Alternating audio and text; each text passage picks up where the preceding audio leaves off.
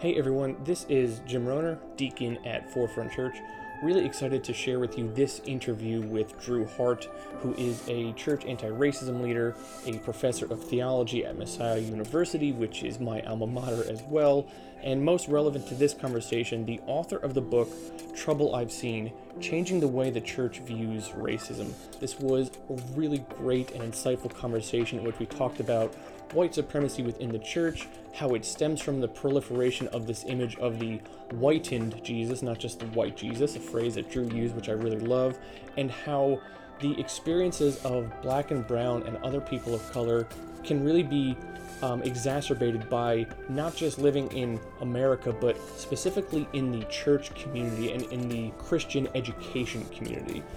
This was a really great conversation. I hope you enjoy it, listening to it as much as I enjoyed having it. So without further ado, here's a great conversation with Professor Drew Hart.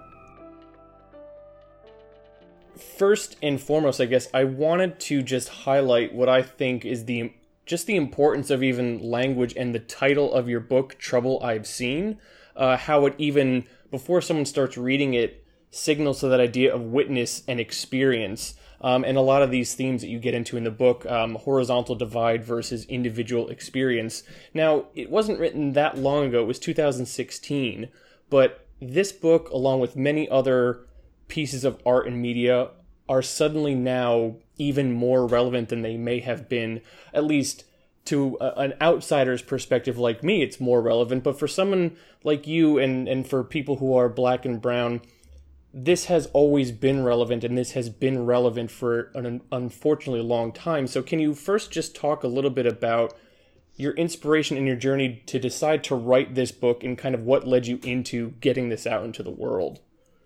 Yeah. Well, first of all, thanks for inviting me into this conversation. And yeah, I honestly, I've been doing this work for so long, way before the book. So you could argue I've been at least engaging around stuff around race in the church since 2005, really.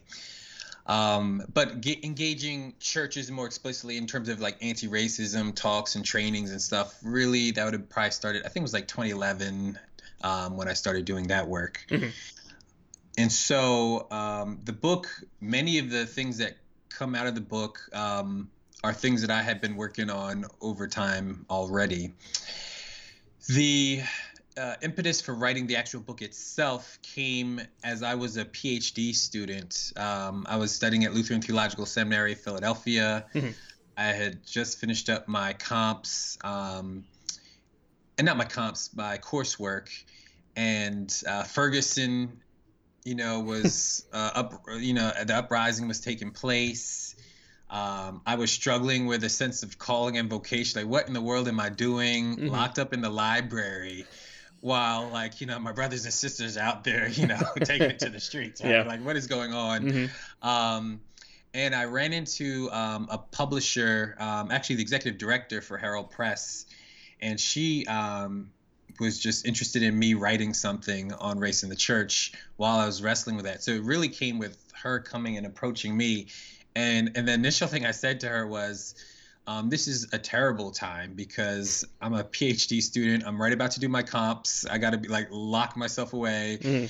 And then I have a dissertation to write, literally, this is the worst possible time. And then immediately after that, I said, but I think I'm going to do it.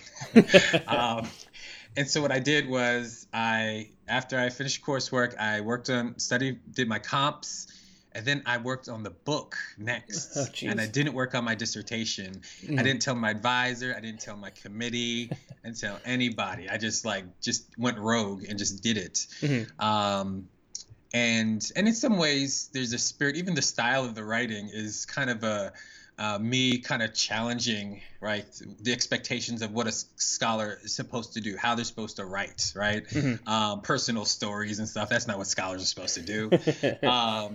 And so, I was a misbehaving PhD student when I wrote it, but I had this sense of urgency and call to what was going on and seeing that churches were not responding well to the first wave of Black Lives Matter as it emerged in 2014. And so I wanted to speak into that. And I knew that I've been doing this work and I've seen at least some of the ways that I've been talking about it being helpful. And many churches have a really simplistic understanding of race and racism.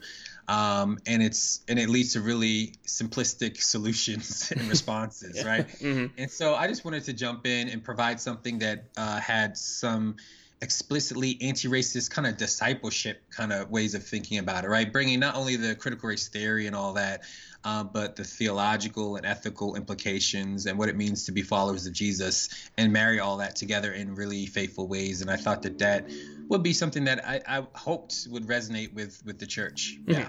Yeah. And I want to dig a little bit into your personal experience and the journey that you talk about in the book, because the full title is Trouble I've Seen, Changing the Way the Church Views Racism. And you were very honest about how you were not separate from these ideas of these racial ideas and racial conflict and that sort of thing, but it was your experience at a private Christian college, the same one that I went to, in which the idea of people viewing you as an other was kind of brought into really sharp focus. So I'm wondering if you can speak a little bit more about this dissonance that you might have been experiencing, because you talk about that intellectual expansion, which was so refreshing. Right. Sure. And yet while you're going through that and you're learning about this radical love, there is also a contingency of people that are not embodying that.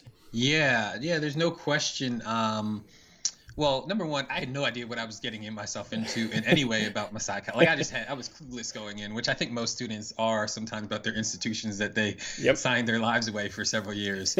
And so, I went there, but I was optimistic. I mean, I was really looking forward because I had 3 years of experience going to a white middle class suburban school outside of Philly. Mm-hmm. It was my final 3 years in school, and so I felt like, all right, I had made it through that. I mean, this is going to be easy, right? Of course I can. White Christians, these are my brothers and sisters in Christ. Yeah. I had a really the way that my church, the Black church that I was raised in, for a real strong sense of Christian identity and Christian family was something significant, meant something, you know? Mm-hmm. And so I get there, and I think I say in the book that it was like one of the biggest miscalculations in my life. It's just that was not the case, right? Yeah. I was not everyone's brother and sister, and they let me know that, right? Not always verbally saying that, but the social cues, the body language, everything all together let me know very quickly that belonging was running on a different line, right? Mm-hmm. Yeah. And it wasn't the baptismal identity that it was running alongside of, and so I had to grapple with what was going on in that space, and how I describe it in the book is just, I mean, some of the most overt racism and even just the ongoing assaults of what people call racial microaggression, just swimming in that space. And trying to figure out, like, why was it so overt in a Christian space, right? Mm-hmm. Like, that's what blew my mind. Yeah. All right, sure. Some white people are racist, sure. Why is this so bad in a white Christian space? And this was something that my Black church didn't prepare me for. Mm. They didn't articulate and have me expecting this kind of extra hostility. And so it was something I had to grapple with and make sense of. And so, so much of what I do today flows out of at least those initial experiences, the pain of it, but also then the seeking to try to understand what was going on, right? Mm-hmm. And so a lot of my graduate work later is me working out my stuff, trying to go back in history, like, what is going on? Like, let me understand this mess that is, really harmful to so many people. Mm-hmm. Yeah. You really bring to mind in this book and a bunch of other books this idea of that collision, because as you say, the Black church didn't prepare you for that, whereas my upbringing in white suburban neighborhoods, white private schools, the whole thing, even up to my education in college, also didn't inform me, hey, not everyone believes this same thing, or this one thing we believe in has been used to oppress, has been used to push down. Right. And I keep coming back to the idea of even just the picture of a white Jesus. And there's been some controversy, I'm putting air quotes around that recently, because Shaun King has proposed, or not proposed, but he was like, images of white Christ, even in like church window or stained glass windows, should be destroyed. And I had a friend, an Episcopal priest friend, who was trying to start with espousing the idea of this is a sacred thing, let's not destroy it, but also this idea of everyone's depiction of Jesus is important to their culture. You know, Chinese people depict Jesus as one way, and black people so like all representations of Jesus are important. And there was such a disconnect there where it's like, but do you not understand how what I grew up in of white Jesus, the church I grew up in had that in the stained glass window, and it was just kind of taken for granted, like, yeah, of course that's what Jesus looks like. Right.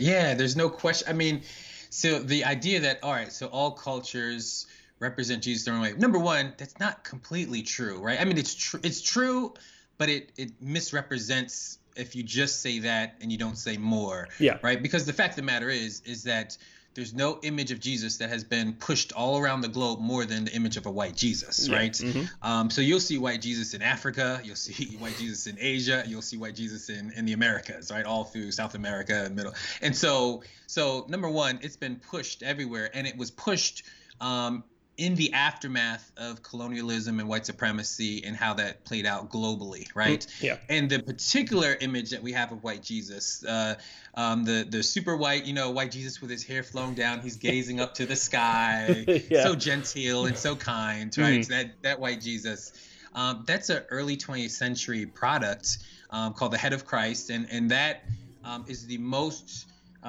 well-known image of Jesus anywhere in human history, mm-hmm. and it emerges out of a white supremacist Jim Crow, context. Like, that's the context that is emerged out of. And so there's a difference between like some of the older, like more European images of Jesus that like predate, colonialism and white supremacy. Mm-hmm. I think those images are different than imposing and standardizing and normalizing a whitened Jesus in the context of white supremacy, because then all of a sudden you're tying Jesus to literally the crucifiers rather than the crucified, right? Mm-hmm. It's actually not just a physical misrepresentation, it's a theological misrepresentation in terms of the power dynamics at play, right? Yeah. That Jesus is associated with the powerful rather than the powerless. And I think that those are some of the issues that people have to grapple with. So yes, I'm all for it.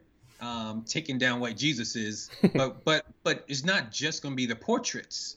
We've got to wrestle with the Jesus that we know, that we follow. Yeah. And in what ways does that Jesus also uphold the status quo, mm-hmm. right, and not challenge and subvert it? There's a portion in your book that I just want to quote because it leads into this or it's connected to this, where you say, of course we are all shaped by our culture and all see dimly, but at times there seems to be no resemblance between our Jesus and the apostolic and spiritual witness we have. Jesus may be our answer, but our projections of Jesus may also be our problem. And I'm wondering if you agree with this thought, that you don't use this specific language, but I was reading that and I was thinking, white culture, white supremacy has basically made an idol of Jesus. Yeah, absolutely. Sometimes I call the whitened Jesus, which I like. I don't like to just say white Jesus. Sometimes I like to say whitened Jesus, just to remember that something happened there. Mm-hmm. But I call him a mascot for white supremacy, right? Literally a mascot, right? That there's something that he's a mm-hmm. creation, or he's an idea, he's a figure that hovers above anything historical or real or anything on the ground in terms of lived experience. And so, by creating him in such a way, I mean, you could argue that. By whitening Jesus, he also becomes like this figure, like the best of the West, right? like somehow he's reimagined no longer as a Eastern, Afro-Asiatic kind of figure, and now all of a sudden he's the pinnacle of Western society and civilization, right? Mm-hmm. And so all of these things are maneuvers and tactics that confirm and allow, justify oppression. Yeah. And also what is so insidious about that is not just the visual depiction of this is what rightness and purity looks like, but also how white supremacy has sort of also shifted the attitudes of Jesus. They've whitened him, but they've also made him kind of this nice figure. And once again, kind of quoting you, somehow American society has allowed the idea to prevail that it takes mean people to perpetuate white supremacy. And the two thoughts I had based on that is like, One, David Duke was seen as charming, intellectual, and clean cut. You know, he was seen as a non-threatening person. But then also this idea of like Jesus being painted as this nice figure then kind of makes it when someone like you speaks out or there's protests like, well, this isn't what Jesus wanted. And it's just like, I don't want a nice savior. I don't want someone that's just going to be like, no, everything's fine. That's not what I want. That's not what the Bible promises. Yeah. That's right. I mean, he was so nice. He didn't want to bother the slaveholders. He's too kind to tell them, you know, that what they're doing is oppressive. It's just too nice for that, right? And that's the kind of civility that we want people to practice, to be civil in front of the oppression and injustice and harm that's being done. Don't be too bothered by the, you know, suffering of others, because, you know, we've got to be polite and friendly to one another. Yeah, and then by prevailing, having that as a prevailing thought in society, it's a hop, skip, and a jump away to those kind of people upholding this picture. I mean, listen, in the past few months, I've seen so many people that I disagree with politically sharing what I can only consider memes of Martin Luther King and being like, this isn't what he wanted, and kind Peaceful. Yeah.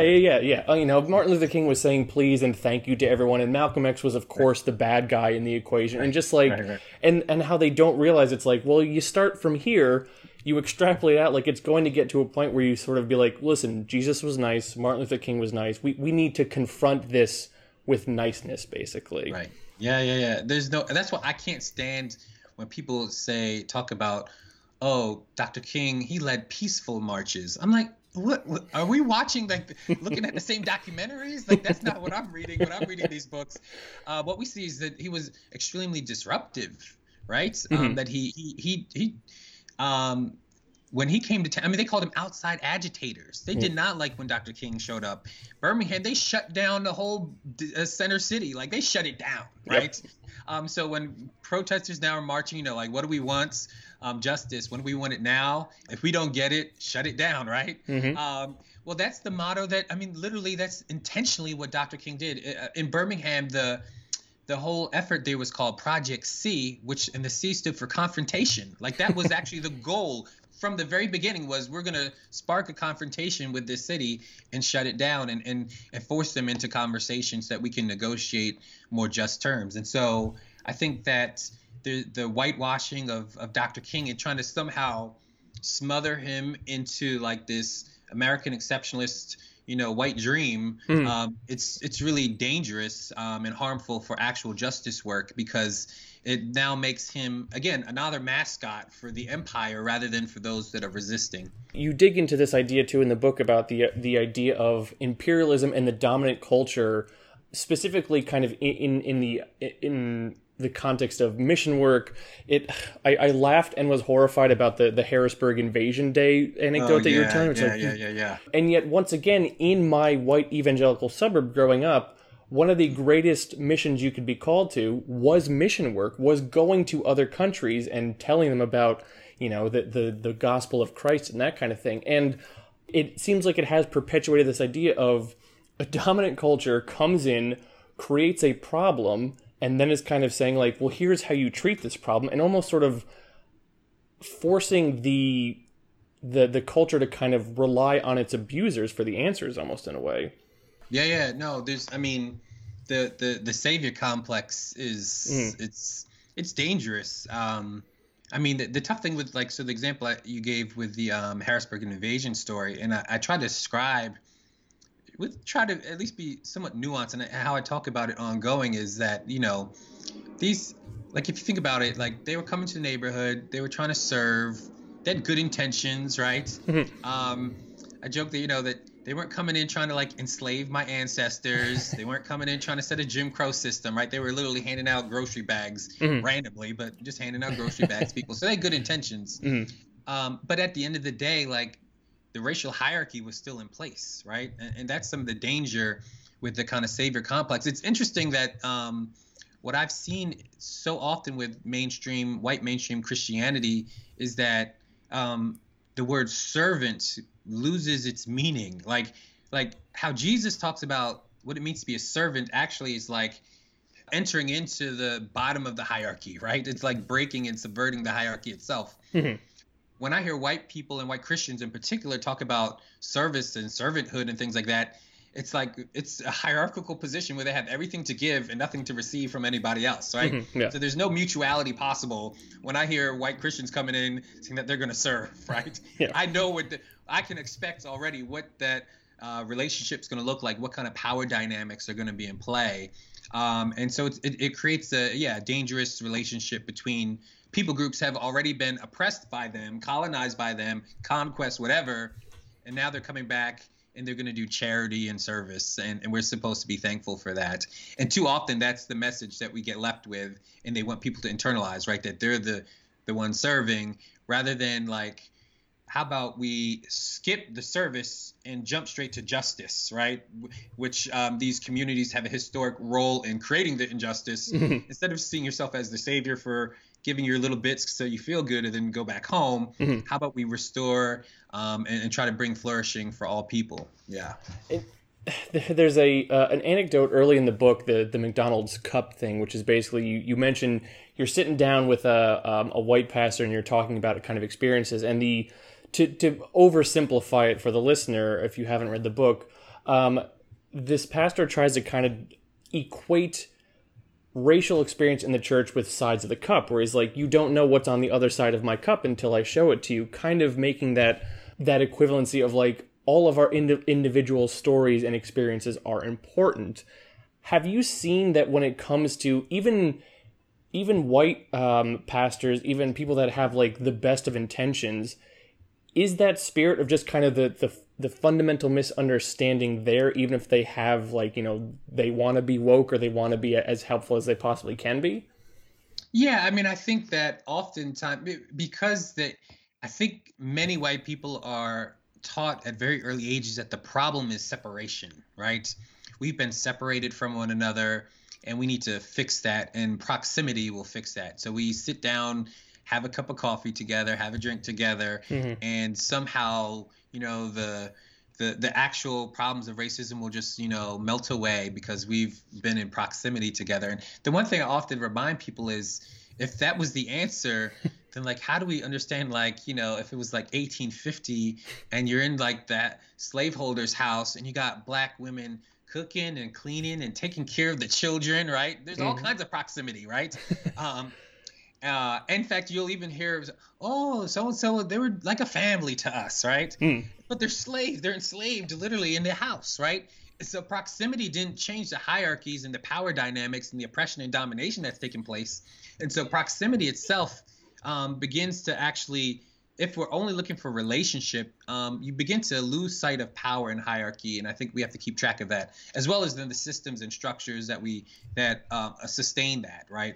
And so I think my experience has been that a lot of times white Christians, they come to these situations and they're looking for like a black friend, right? Mm-hmm. Like, oh, my life, I've been lacking black people. All of a sudden they're awakened. So now I need to find some black people to become friends with. Mm-hmm. And I'm like, all right, look, I'm not going to be your guy. But if you do want a relationship, this is what I tell them. I say, but if you do want a relationship, most black people, like, they want justice. So if you want to get involved in some justice work, you can get your black friends and they can get the justice for their children so that their kids can have proper funding for public education and housing and access to healthcare and jobs and such, right? So like everybody, it's a win-win then. You can get your black friend, but do it in the context of struggling for justice so that other people can thrive and flourish in our world today. And so, yeah, I think that there's a temptation to only look at the individual and lose sight of institutions and systems that actually create advantage and disadvantage and really leave black and brown people suffering. Well, there's a chapter in your book, I believe maybe it's chapter 7, correct me if I'm wrong, but where you talk about how even this idea of white supremacy and in the church, it's not just affecting black and brown people. Here's how it's affect other demographics or other ethnicities as well and other cultures. And one of I've already said the word insidious, I'm going to use it again because it's a $10 word and I think it's also helpful, is one of the most insidious implications of a lot of that stuff is it's not just that white supremacy comes along and oppresses one culture, but it's so dominant and it's so widespread, it can actually pit other cultures against each other as well, in the sense of hostilities within other races and directed towards each other all kind of stem back from this idea of a culture coming in and being like, you are below. But yeah, I mean, I think that, white supremacy definitely, it hits everybody, right? It shapes everybody's life. No one's outside of this. I think one of the examples I give in the book, which maybe is not as obvious initially, is in terms of the Black community and the Asian American community, right? Yeah. And the different ways that they interact and experience white supremacy, and the ways that the framing of it has pit those groups against each other often. And so, Black people are loud, Asian Americans are quiet, right? Lazy, hard work, all these different ways of framing it, right? Submissive, out of control, all just framing stereotypes in ways that are opposite of one another. And what it does then, even in doing that, these extremes then frames white people as normal, right? These people are so even though some people might see some of the Asian American stereotypes as positive, or even a few of the Black ones, right? The athletic or things like that. Sure, they might see them, certain ones, as positive, but they're still essentializing a people based on a category rather than the particularity of each person's personality, right? And so it becomes dangerous. And so Asian Americans have talked about that framing in terms of, they call it the model minority, right? Yeah. This idea that they're kind of like put up as the standard by which other Black people, other people of color should be. Look, why are you complaining? Everybody can make it, because look, these Asian Americans are making it, right? Which is complicated because on one hand, Asian Americans actually overall as a category are doing much better economically than other certain people groups, and in some cases better than white people in certain categories, right? But of course, if you actually get a little more closer and don't just use racialized way of looking at Asian American, look at different people groups, that's not actually all. There's many groups that are struggling in poverty, right? And a lot of it has to do with their experience coming. In what context did they come here? What opportunities do they have? What cities? And so some groups that are coming as refugees, right, are not having the same experience as people who are like immigrating here as engineers and doctors. But you put this paradigm of white supremacy that just categorizes a group in a particular way, and then their lived experience certainly is way different than Black people who've gone through slavery and Jim Crow and such up to the present. And then, but using and putting them against each other. And I think what's kind of neat, at least certainly right now in our COVID/second wave of Black Lives Matter moment, is the ways I've seen the Black community and Asian American community actually collaborating together and finding more solidarity than I've seen at any other point in my history, realizing that we're all experiencing white supremacy, not always in the exact same ways, but we're all experiencing it and should have something shared and invested in trying to bring it down and end it.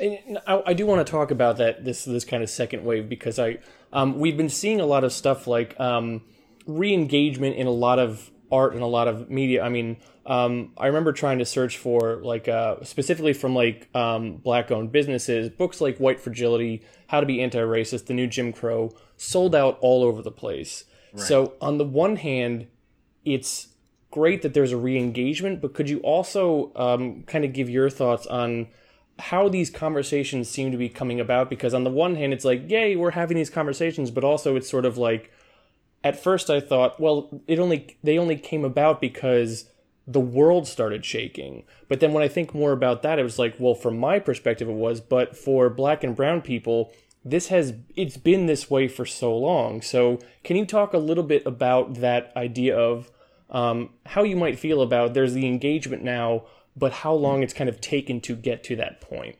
Yeah, I mean, well, number one, we're always happy that somebody's awakening, right? That's better than never. Yeah. But it's also like, no one gets cookies for showing up late to the party, right? Like we've been literally centuries in now. I don't know. I should just speak for myself that, I'm watching and waiting to see how this really plays out. One thing is for sure, there's no question, like there's been a larger response from a larger percentage of white Americans than we've ever seen in our history in terms of condemning racism in some form, right? And certainly, I don't think there's ever been a point in which so many anti-racist texts have been like New York Times bestsellers. I mean, my book has gone out of stock for a few times. I mean, it's just, everyone's reading. It's the thing right now. It's trendy, right? Literally, for people they're watching the movies, they're watching Just Mercy. Everybody's doing something, right? Yeah. I'm not necessarily convinced that everyone's in it for the long haul, right? I'm not convinced that people are going to be sustained in this work. And so, I'm waiting to see, when the trend falls, when the whirlwind dies down, who's left standing, who's going to be committed to doing the ongoing work, because that's where the real change is going to happen, the ongoing sustained work. I remember, and this is actually my new book coming out, I talk about when they had announced that families were being separated by the Trump administration, right? And there was this big uproar that happened, huge uproar. And I remember I was actually invited to speak in my city here in Harrisburg, and it was like thousands of people. It was like wrapped around the governor's mansion and stuff. It was just crazy, right? So many people were there. And then following summer, the same groups held another rally, and I was there, and it was like 40 people showed up, right? And I was like, where did everybody go? Like, I thought this was, this is the last stand, no further, Trump, right? And also people, and so, I'm movements come and movements go, and it doesn't necessarily mean that it was ingenuous, like that people don't mean anything by it. But the sustained work is the real on the ground work that we need to see. And so I'm hoping that people will take this opportunity to do some self-examination around their own commitments and what they're really committed to doing on the ongoing, so that they can go deeper, that they can read more than just one book, right? It's easy, like right now it's like everyone's got their favorite, you read Kendi or you read D'Angelo or whoever, which is fine, but then like realize there's been people who've been doing this work for a long time. And so, like, there's a whole chorus of conversations that have been taking place. If someone only reads Kendi, for example, you only get a tiny glimpse into this conversation. So I'm hoping that even with my book, that I wouldn't want anybody to just stop there, right? To keep going and to dig deeper and to join the conversation themselves. Yeah, and a lot of that, I think, does come down to, when it comes to engagement, sort of what is being shown or told to us. I mean, there was certainly a lot of media coverage after what happened to George Floyd, and then it picked back up again after Rayshard Brooks was murdered by police. And so there was just a week where I know my wife and I were just, every night we were watching the news until late at night, just seeing what's developing, what's happening. The news was showing the protests and the demonstrations and the anger and kind of the voice that was rising up. And then a couple weeks later, now let's get back to the pandemic stuff. Let's get back to the Trump administration. And now it's like, I see it on Twitter. People are still marching. People are still coming out in droves here in New York City. The media doesn't care, though. But and it's sort of, there is that idea that, especially for white people, if it's not directly in front of us, we're not necessarily going to be paying attention to it.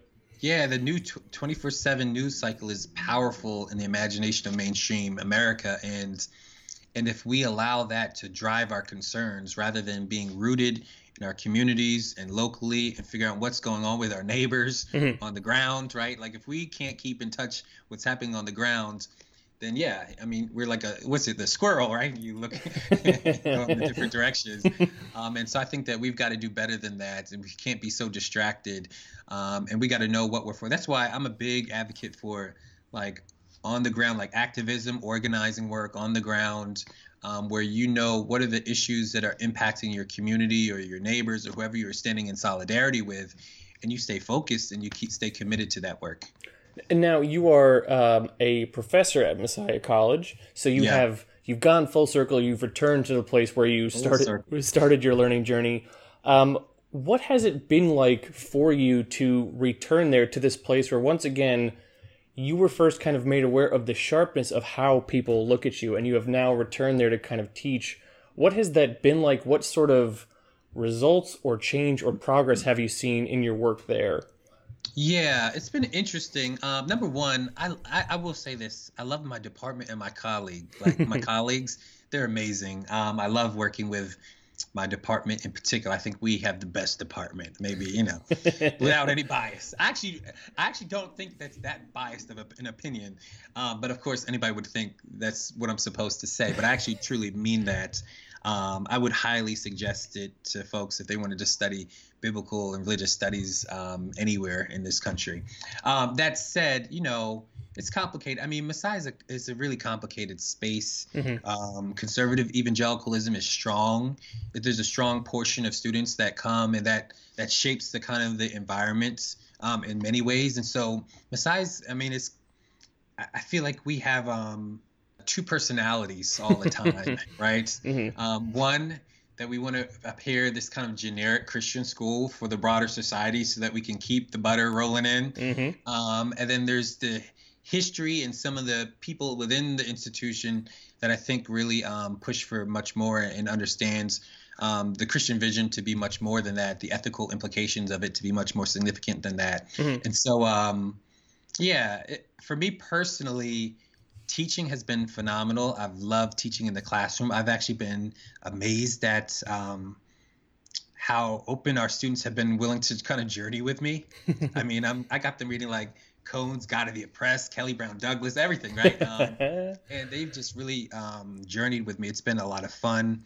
I probably was more nervous going in terms of what that would have looked like, but I've actually had really great experience with students and the opportunity knowing that I don't have to I do a lot of talks on the road publicly where I got to drop everything all at once. Here, I can kind of unroll them into something, kind of ease them in, the plane taking off the runway. And so, yeah, it's been good overall, but there's, Messiah, I've come to the conclusion, it's an institution that is worried about its business, its life, its survival on the financial end. Sure. And that shapes a lot of decisions.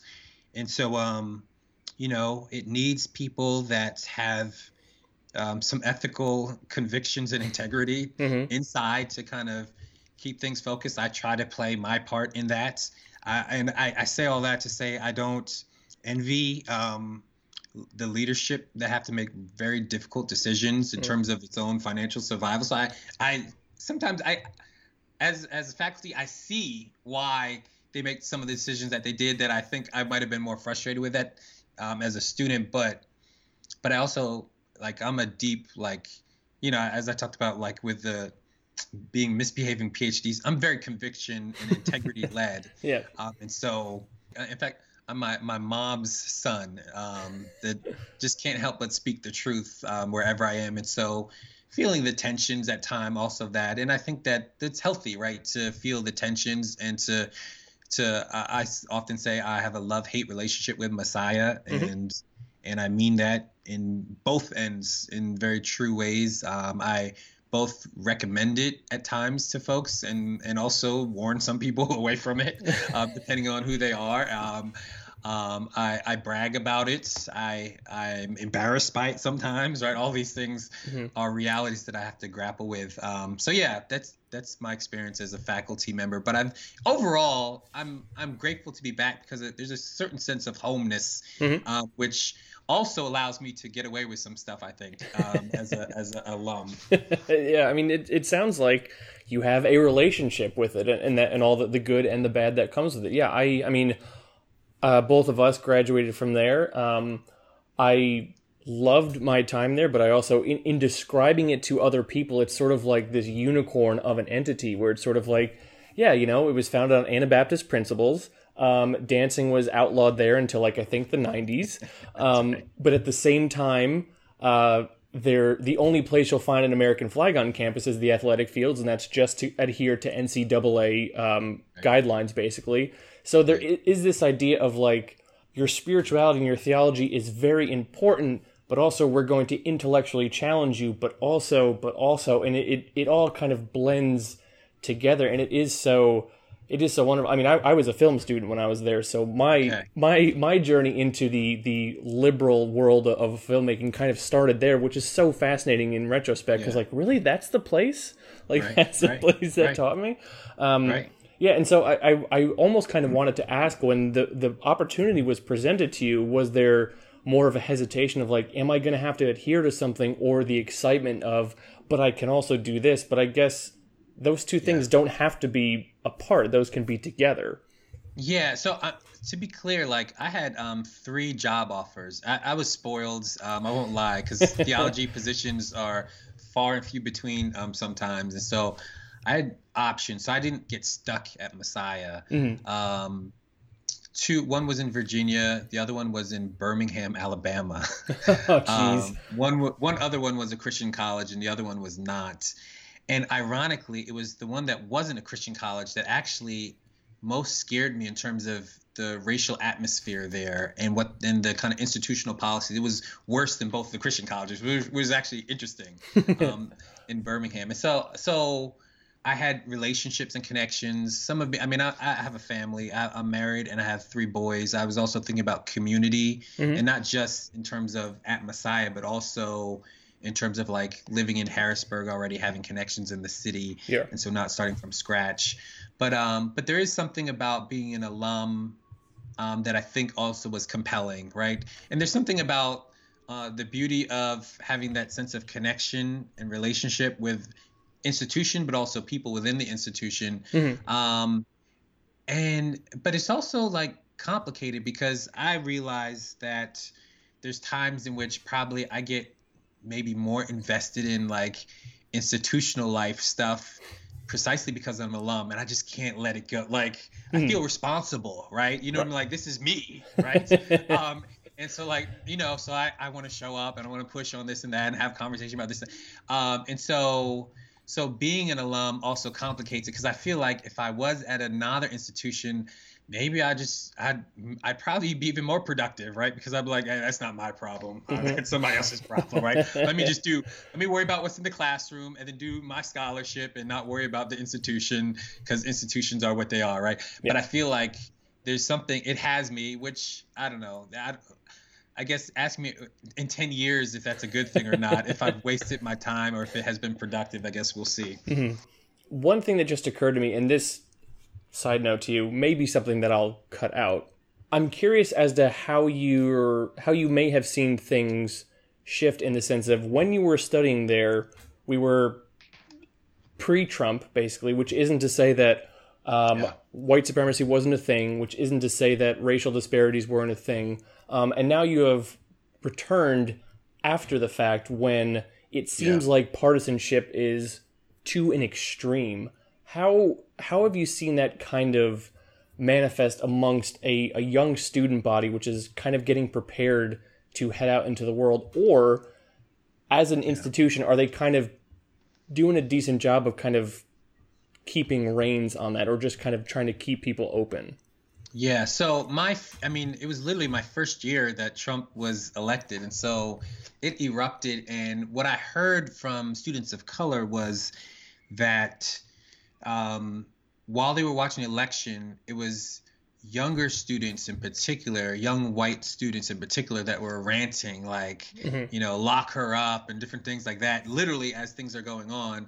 And however, that it was older students, juniors and seniors, that were there that shut them down and said, no, that's not appropriate. So it's just interesting. Yeah. And for me, I think that says something about what happens for a lot of students while they're there, and why I think Messiah actually does play an important role, right? Which is, I don't think it changes like who comes to Messiah. I think the majority come very tightened conservative evangelicals, shaped and socialized by the communities that they've been a part of. But I feel like some students certainly leave that way too. Yeah, of course. But I feel for a lot of students, that's not how they leave. It's amazing, I think, to see the journey that so many students go on, and that they're exposed to so many different more perspectives, denominations, theological perspectives. They're going to take biblical studies that are going to push them in terms of thinking critically about the text. They're going to take theology courses. They're going to challenge them to think differently about how they understand their faith. And so, yeah, I think that there's no question that for a large segment of students, we're able to grapple with them. And I think that, in my opinion, there are faculty members who were around while we were there, but are now, I think, a little more perceptive, actually, about some of the dangers. I think they were probably a little more naive about, because it's a little more in their face. They've got to address it a little bit more straightforward. And so I'm not saying, I'm sure there are some, I mean, I don't know for fact, but I just imagine that there's got to be some faculty that support Trump, you know. I'm sure there's some, but I don't think they're a quiet minority, certainly, on campus. And so I think that at least faculty are very aware of the dangers of the rhetoric that's in our society today. Certainly, there's some of us that are much more radical around some of this stuff than others are, but I think overall, most faculty are aware of the dangers of what's happening in our country, and the ways that Christianity and religious nationalism are so bound up in one another too often in our country. Yeah. There's a scholar, Willie James Jennings, a very well-known, famous Black scholar, and he was at Messiah a few years ago, and we had him for like a dinner with our faculty, our department faculty. And he was talking about Messiah students coming to the seminary where he taught. And it was actually really beautiful what he said. He said, you know, some students are too wound up and some are not at all. But Messiah students tend, overall, his perception was that they come just right. And I think that's like, you know, teasing a little bit. But just, you know, I do think something happens because they've got to, they're grappling with a lot. I think for a majority of students, they're grappling and wrestling. Again, it's different. Like, different students are going to respond in different ways while they're there. So it's not like everyone is just like, you know, oh, yeah, whatever. Nothing's being imposed and coerced on the minds at Messiah College. But there's these opportunities for growth and opportunity to wrestle and dialogue deeper, to think critically about their faith in ways that they hadn't before. And I do think, yeah, something meaningful happens for a lot of students. And certainly I've seen that in the classroom. The students that come into my classroom, I feel like I'm able to journey with them in really significant ways. And I've been really proud of, honestly, the students that I've had in the classroom. Yeah. Well, and it's tremendously unfortunate that our culture has gotten to a point where this idea of sharing experiences or other viewpoints is now being cast as indoctrinating. You are indoctrinating our students, Professor Drew, which is horrible. But stepping back a little bit from a small private college in central Pennsylvania that in a town no one has probably ever heard of before, I want to get back to an idea of hope or progress. I mean, you talk about the idea that you're a little bit skeptical of white people kind of keeping up this momentum on their own, but is there stuff that you're seeing that is inspiring hope in you, that is kind of saying, like, you know, there's that quote that was popularized by Martin Luther King, this idea of the moral arc of the universe is long, but it's bent towards justice. Yeah. Are you seeing that in your work? Are you seeing that in the world? Are you seeing that in your experience? Let me push back on what I said. Like, I do think I'm not like, there's something really powerful and beautiful about what's happening right now, right? And that in some ways can offer some kinds of hope, right? But not hope in the optimistic hope that, like, yeah, everyone's there now. We're ready to take on, you know, white supremacy now. Like, I'm not there, but I think, you know, when we think about hope as a discipline or a practice, like something you embody, like, people are showing up, and when we show up, like, that's hopeful, right? And so there's something hopeful in the moment, but like, so I'll use the example of Vincent Harding. He has his book, There is a River, and it's a history of Black people struggling against slavery from, like, the moment they're grabbed on the shores of Africa to, like, you know, emancipation. Like, that's pretty much a whole variety of different ways that he describes the different resistance that Black people engaged in at the time. But he uses the river analogy in a really beautiful way to talk about, like, you know, sometimes there's this river that is, like, flowing and rushing like a waterfall and other times it's just like a little trickle, but that there's always been this river flowing, right? And in some ways it's like he's describing the human spirit to resist, to seek freedom, to struggle for justice, all these things that has always existed and that we can be a part of, right? And I think like that is where my hope, it's both past, present, and what I know will continue to be in the future, which is those struggling, right? And that I do believe as a Christian that they're tapping into what God is doing in the world. Like that's what I believe, right? That they're participating in the Spirit's movement that is also seeking justice and righteousness and shalom and flourishing and peace, ultimately that will be culminated at some point. And so how do we join in and struggle for that? Remembering those who've come before us, seeing those who are embodying it right to our side, to our right and to our left, and believing that we're going to pass that on and others are going to pick up the baton, right? So yeah, I do think, you know, I believe probably more as a doctrine, what Dr. King said, right? You know, that just, you know, the moral arc of the universe is long, but it bends towards justice. But I think it finds its most meaningful place in my own self when I actually see people embodying that and living that out, actually showing up, right? And so I think for Christians, we have to be the hope. We have to model it and embody it and flesh it for others to see and make it visible. Just one final thing I wanted to say, and it's just something that you say in your book. There's not necessarily a question there.